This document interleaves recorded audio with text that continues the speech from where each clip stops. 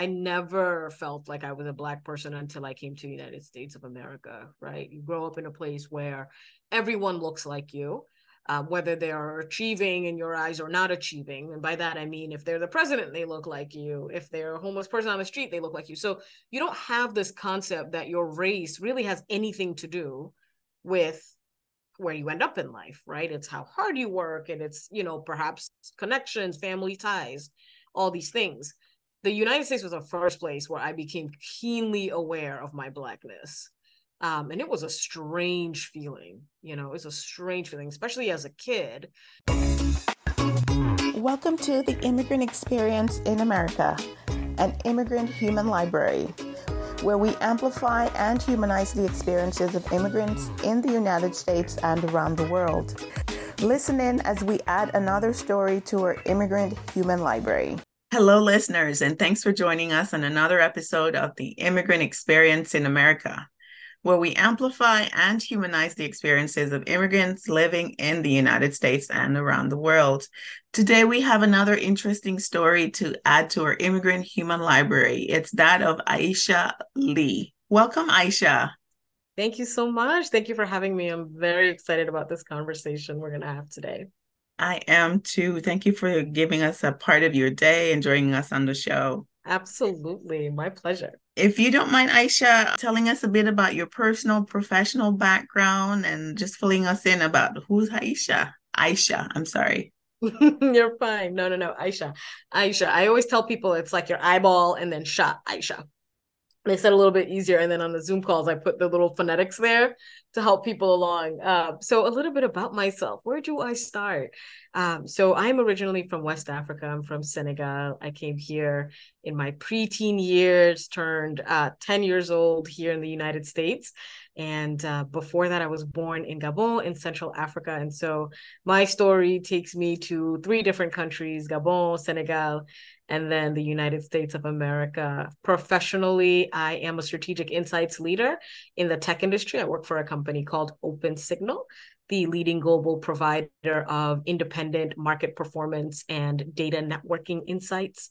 And I also am the proud owner and CEO of Start in the Beginning, short SITB, which is a communications consultant firm. So we help ambitious professionals and entrepreneurs through the power of their own stories, reveal who they truly are, what their value is, and most importantly, how to communicate that value. So we help out with speaking and messaging and presence, and helping people to really tap into the power of who they are and translate that to how they speak. Very good. Very interesting. I think our audience will find this, what you do, to be very valuable. So I hope anybody listening, feel free to reach out to Aisha. We'll share her details at the end for you to get in touch with her. So you've shared with us a bit about where you were from. Is there a story behind what brings you to the United States? And if you're able to tell us a bit more? Yes, absolutely. So much like I think many other immigrant stories, it starts with my mother first and foremost. Of course, by the grace of God, and that is what is probably should be first and foremost, right? And is first and foremost for me. But he transferred a lot of blessings through her and her hard work. And so I think our immigration story starts in Senegal, where she left me and my 5 older siblings. I'm the youngest of 6, back in Senegal, and she came to the United States on her own in search of a better life and to find a way to provide for us from 4,000 miles away. And while in the United States, she did every job imaginable that you could think of that was within the dignity of her values: house cleaning, working in factories, CNA, under the table, over the table. I mean, she did everything that she could. And it took her 3 years to get us to the United States. And it took her 3 years because she didn't want to separate us. There was 6 of us. We came from Gabon, so we were already foreigners in our own land because we're Senegalese nationals.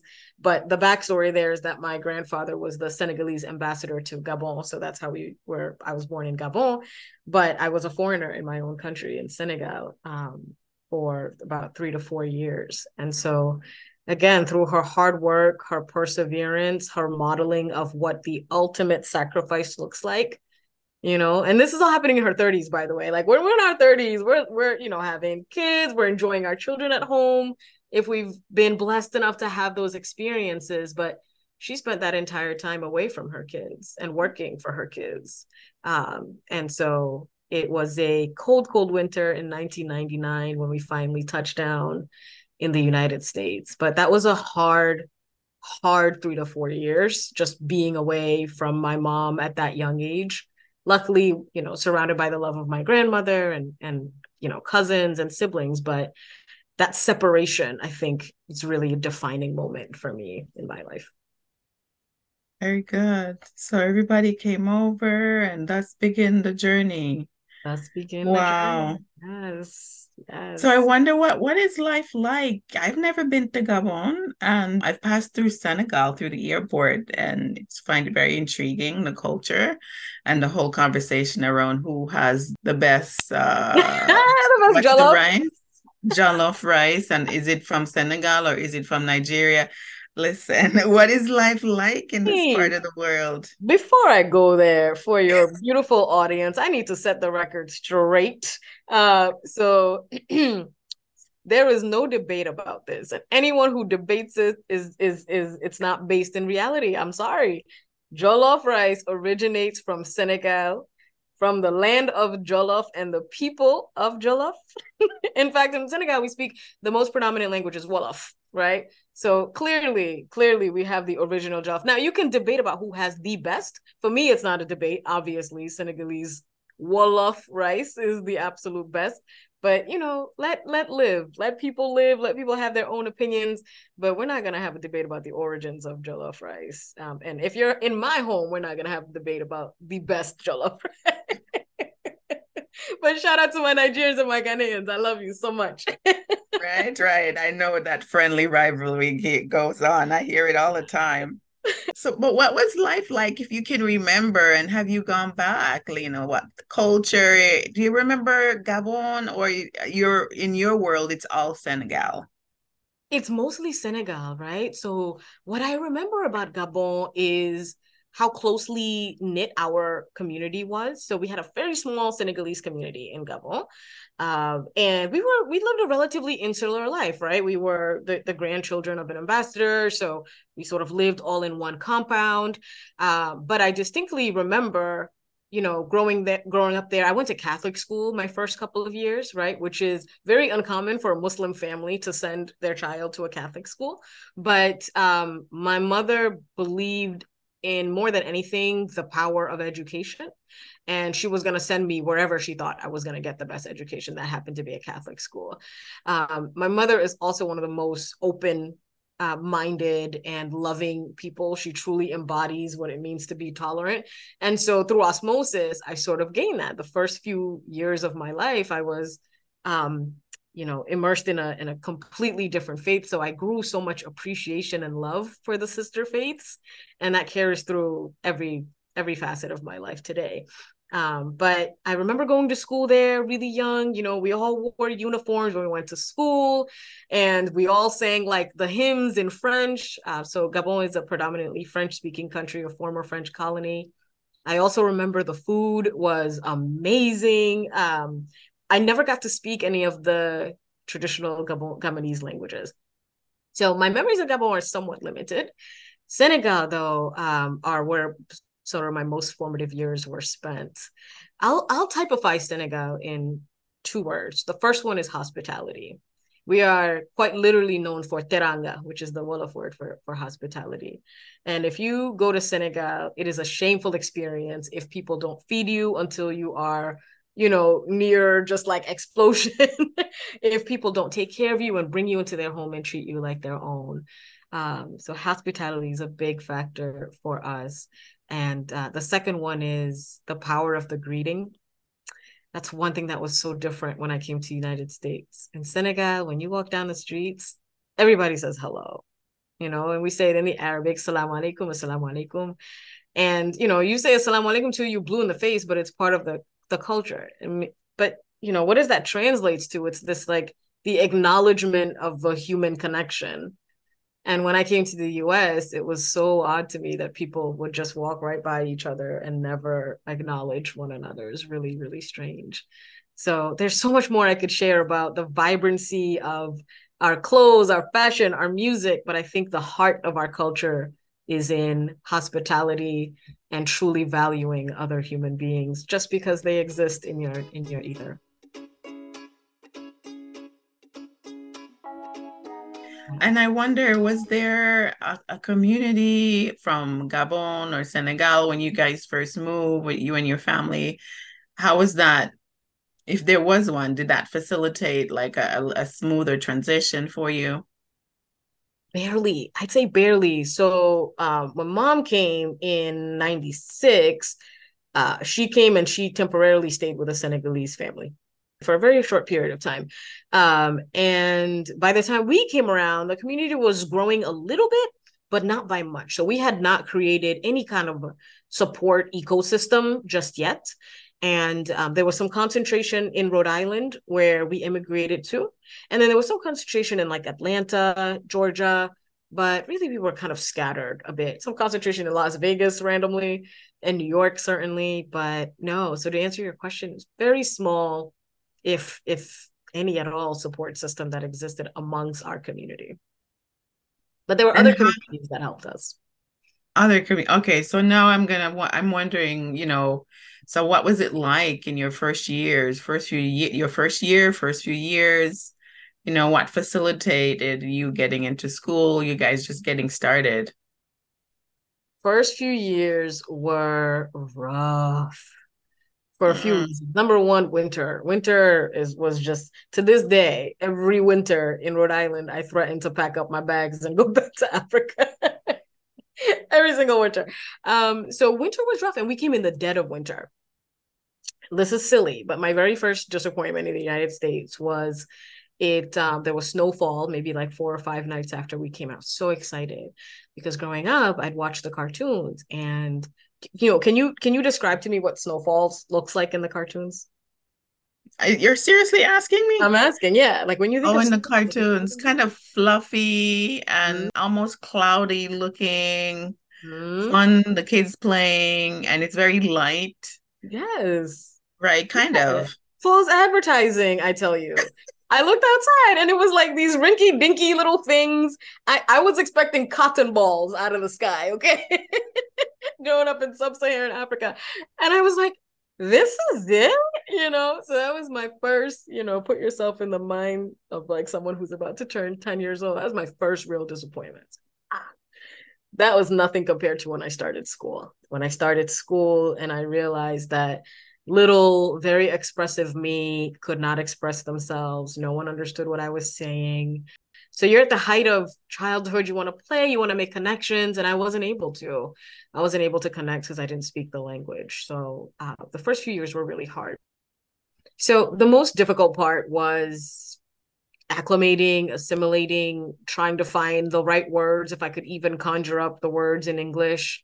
And, you imagine being 10 years old at sort of the prime of wanting to play and make relationships and get along with other kids. And, I just sort of sat on the bus and looked forward and said, I don't understand. And, you get the sense like, are they picking on me? Are they talking about me? And you just don't know. So it's just this overwhelming sense of loneliness and alienation, until I watched the movie. I forget, I think it's called Oliver and Friends. It's a Disney movie. And the dog in the movie asks, I think, another dog, will you be my best friend? And they become friends. And I remember being able to like translate that. I said, okay, if I want to have friends, I'll just ask someone, will you be my best friend?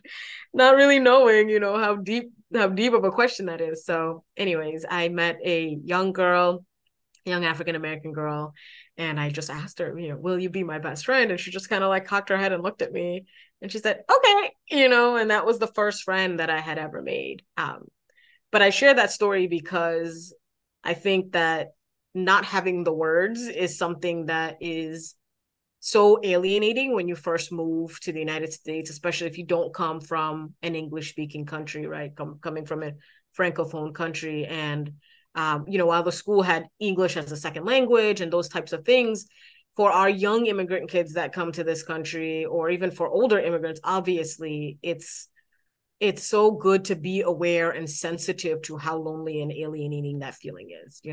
I was a kid, luckily, and so I had a little bit more friendlies around me, but imagine trying to navigate that in the workplace and all the judgments that come and all the fear and anxiety that comes with that. So some difficulty, but there was also some really fun things about moving here in the United States too. Yes. So what are they? Share with us. Sure. A What couple are of fun those things. fun I things? think the first one was, this is going to sound again so silly, but we're talking about the immigrant experiences. I'm going to share a very silly one. Buffets were unheard of to me. I said, wait a minute. They have these places where you can just pay one price and eat as much food as you want to eat. Like, this is crazy. This would never work in West Africa. You'd never get people to leave. um, so buffets were like pretty wild to me. We quite enjoyed those when we first moved to the United States. But on a more serious note, I think the fact that the US is such a melting pot of different cultures was also something else that hit pretty hard, because as I mentioned before, we had a very small Senegalese community, so not a ton of support could be given. Not that support wasn't given, but we just didn't have much to give. But the support we did have when we first moved to the United States was from a French Canadian family, the Bartholomews. And these people helped my mom learn English. They helped us learn English. There were also the Bodians and the Augers, all French Canadians, because we moved to Woonsocket, a predominantly French Canadian old mill town. And so all these folks who were raised, Catholics, we bonded really closely and we became family. And in fact, Thanksgivings are still at the Bartholomews every single Wow. year, And so we built these beautiful, strong relationships. The Bartholomew granddaughter was a bridesmaid at my wedding, and we just recently celebrated her, 1-year-old's birthday party.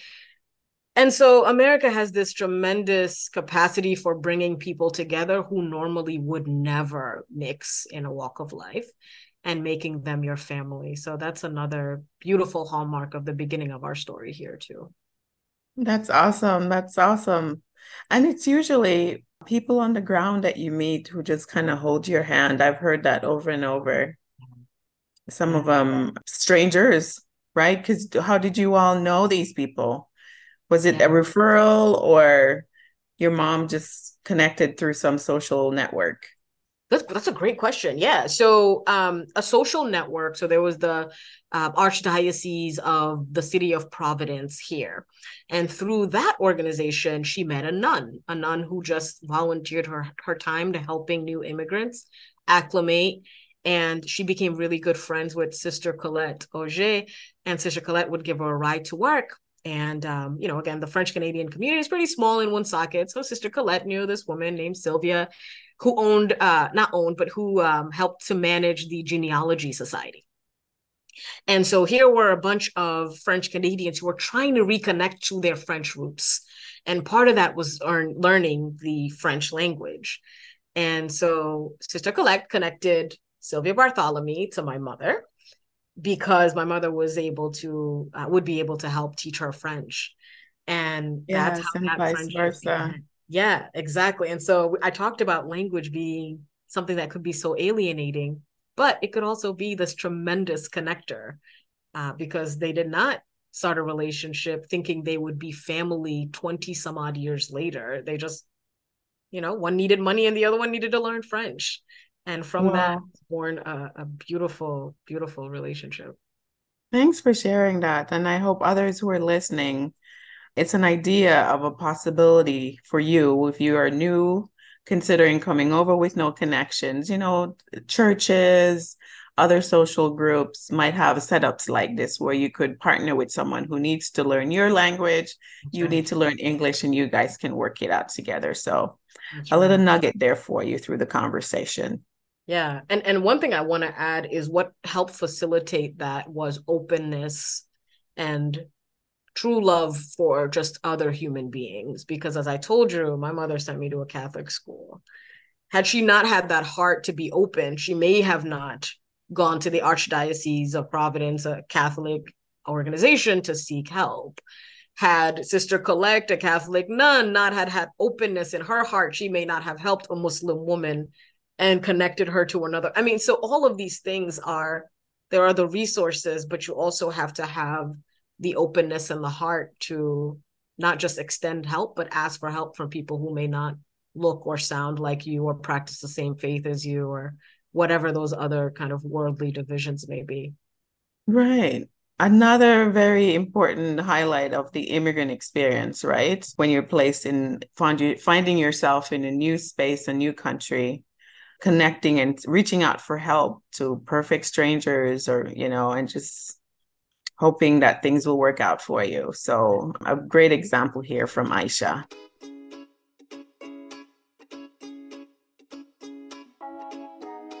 So I wonder then, Aisha, has things moved on with you? You're the youngest one, everybody's growing up.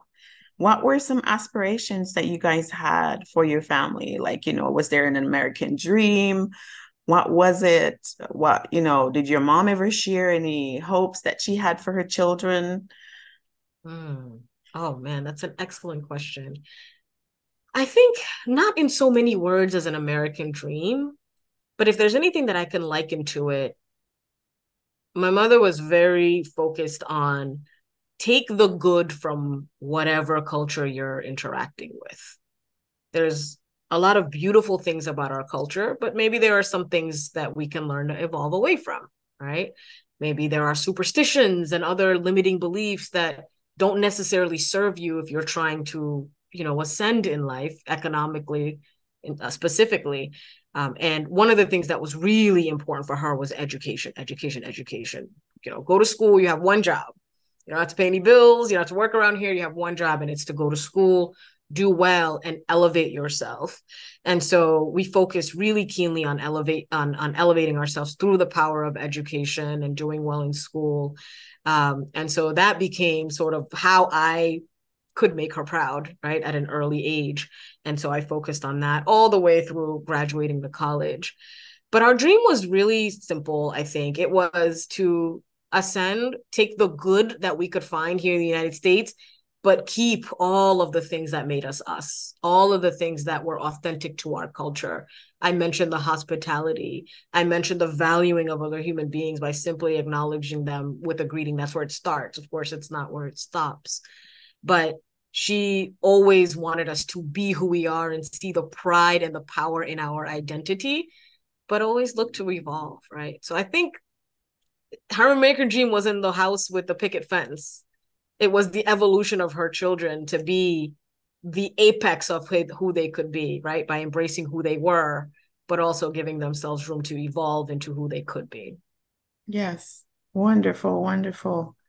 And all I know is the US, but I think a lot of people abroad have that perspective. And a lot of us can attest to the fact that when you come to the US, the possibility of that is like unlike no other place that I know of, right? Because while some countries may have that aspirations for their citizens, sometimes the resources or the market environment or the rule of law are not in place to facilitate some of this coming to life. And so many people have been able to come to the US and, aim for the skies, if you will. Yeah. Yeah, absolutely. Absolutely. Yeah. And I think for her, it was, doubly complex because she did come under asylum status. And so there was just so much complexity just around understanding the system in general, right? How do you get your papers? And so that's where sort of the power of the friendship she had with some of these French Canadian families, the Baudouins and the Bartholomews and the Augers really came in, and many others, I should mention, really stepped in to help her navigate, right? English being a barrier to begin with. She could speak it, but written was a little bit challenging for her. And so being able to find resources, people who will just extend a helping hand to help you wade through all that, it's one of the reasons why my very first internship when I was in college was at the what is now called the Dorcas International Institute of Rhode Island, where precisely that's what they do, is help immigrants figure out the entire kind of immigration landscape, what paperwork you need to do, how much you got to pay for it, get ready for their tests, all of these things that are just, I mean, it's unimaginable just trying to figure out how to put food on the table for your family. And then on top of that, all the things you got to do for immigration. Like it's pretty daunting for a lot of people. Yes, and on top of that, to learn English too, that's another layer too. Yeah. So, oh my gosh, kudos to you guys. And great that you all were younger with the mental muscles that could take that rigor that was needed to maintain your French, hopefully, and also to then learn English and the culture and make those adjustments that you needed to do. Yeah. Yeah. Thank you. I appreciate that. That's kind. So I'm wondering what opportunities, Aisha, came along outside of being helped by these few families and archdiocese and so forth. What opportunities came along your path, your siblings, moms, to help you all get to be the persons that you are today? It could be scholarships, it could be work opportunities, whatever nuggets that might be helpful for other people who are listening in. Yeah. I would say honestly, we went through just the very traditional route of, you graduate from high school, you get a job. I mean, we were working while we were in high school. I started working when I was 14 years old because, you have no choice. You have to bring money in to the house. You try to not be too much of a burden on your mom who's already worked so hard to get you here. So I think that's part of the sort of immigrant stories. We learn grit and resilience at a very early age. But as far as additional resources, I wish that I could think of many others or places that I tapped into.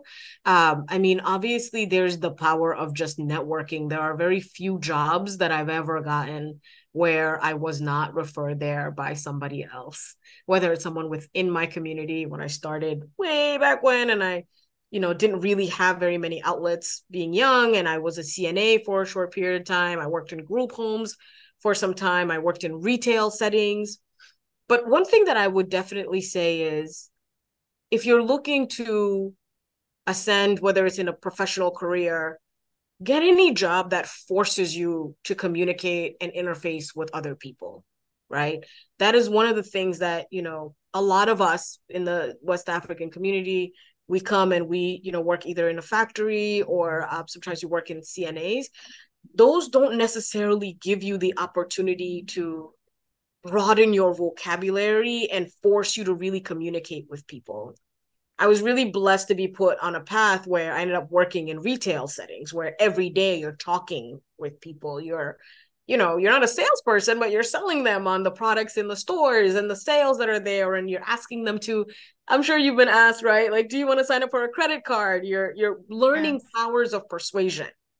And that's one of the things that my nieces and nephews are first generation American. They were born here. And I'm trying to steer them to those types of paths because there's just tremendous power in being able to not just master this language, but have powers of persuasion and being able to learn how to be succinct and storytell, and just learn like the unspoken rules, as you like to say, right, of American culture and interactions. So again, unfortunately, there's no specific resource I can point to, but if someone is looking, right, immerse yourself in any type of a role where you're forced to regularly interact with other people.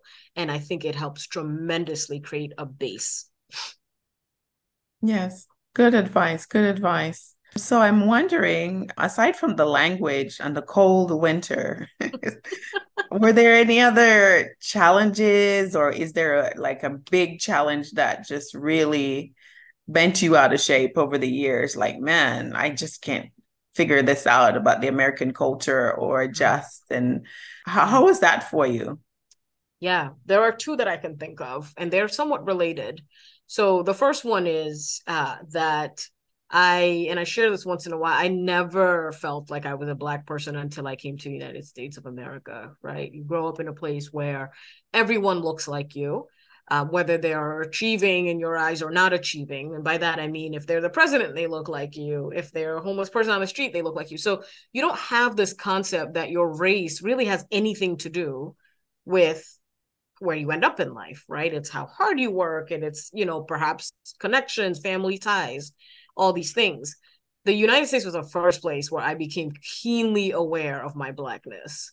And it was a strange feeling, it's a strange feeling, especially as a kid, because I came and I didn't have a concept of like division. I just thought I could be friends with everybody. Um, but what was strange is very quickly I found myself alienated from mostly everyone, right? Oddly enough, the people who seemed to embrace me the most were like these little like white girls and white boys. And maybe it was because I was exotic and different. I don't know, what it was. But I found myself shocked that I was not more embraced by people who looked like me. And that was a bit of a rude awakening because I didn't understand why. And as I got older, it really vexed me throughout my middle school years and some of my high school years until I found the language to just ask, and have conversations with some of the ones who I was friends with, some of the, like when I say ones, I mean Black Americans I was friends with. And they started explaining, and again, as much as a 15-year-old can explain to you, like, well, I just feel like, sometimes Africans, they're really uppity when they come here. They act like they're better than everybody, all of these things. And I'm like, this is all news to me. I didn't know this. And it's like, well, the way you guys talk and you guys are all like proper and, you talk like a white girl. And I'm like, all these like revelation upon revelation that goes so deep beneath the layers of how we look at each other, particularly within the African diaspora, was so mind-blowing. And it led me to take Africana studies when I was in college because I wanted to dig into that. Like, what are these differences and these separations that we've created within the African diaspora? So that was a big one, big one. It was just navigating the complexity of like identity as a Black person that wasn't Black American, that was continental African American. And by the way, all these labels, right? Like, I'm African American, but I'm not. I'm actually continental African American. I started using that term to describe myself. Wow, that's a new one. But I get it. I get it. All these things. Yeah. All these things. And I think the second one was just you never feel enough of anything. You're not Black enough. You're not African enough. You're not. And I trudged through all of these. It reached an apex when I was about 14. And for me, that was sophomore year of high school because I was a little bit more advanced in school due to testing, not because I'm just amazing and smart. I just tested at a higher grade level. But I went to my mom and I sobbed one day. I just didn't get it. I was crying. Like, I don't know where I belong. Like I'm this devout Muslim girl who you threw in Catholic school. I'm, Black, but not Black enough for these people. And I'm too white for these people. And definitely I'm not white, nor am I trying to be white, but it's just confusing, And she just looked at me and she said, "You're my daughter. That's all you need to know. You're my daughter." And that was probably in that moment the least helpful thing she could have said because that was not revelatory at all. But it's causing me to tear up. That hit me at a very soft place. Like, wow. She's something else, but I try to, that's why I use humor as a defense mechanism because it does make me emotional as well. But I had to caveat that with, at the time I was like, this is not helpful. You're not helping me at all. This is not descriptive. But looking back at it is quite literally the most profound thing that she could have said is just, "You're my daughter. Just take of me what you think is good and beautiful and be that." As simple as that, And it wasn't until many, many, many years later that I was like, okay, yes, by that, the things that I think are beautiful are that she is beyond proud to be the color of skin she is. She is beyond proud to be of the faith that she is. And most importantly, she's beyond proud to be a person that is loving, inclusive, open, and absolutely herself in whatever room she walks into, And that's who I am. That's who I am. And so coming to grips with that is difficult. But once you do, life becomes a lot brighter. Join us again next time for part 2 of this episode. Friends, as always, please subscribe, comment, and share if you enjoyed this interview. If you're passionate about telling immigrant stories, our team is looking for help. If you're willing to help with podcast production, social media, or Patreon management, please reach out to us. You can also donate on our Patreon if it's easier for you. All the links are in the description below. Thank you. We thank our listeners around the world, and we appreciate your continued support as we build our human library.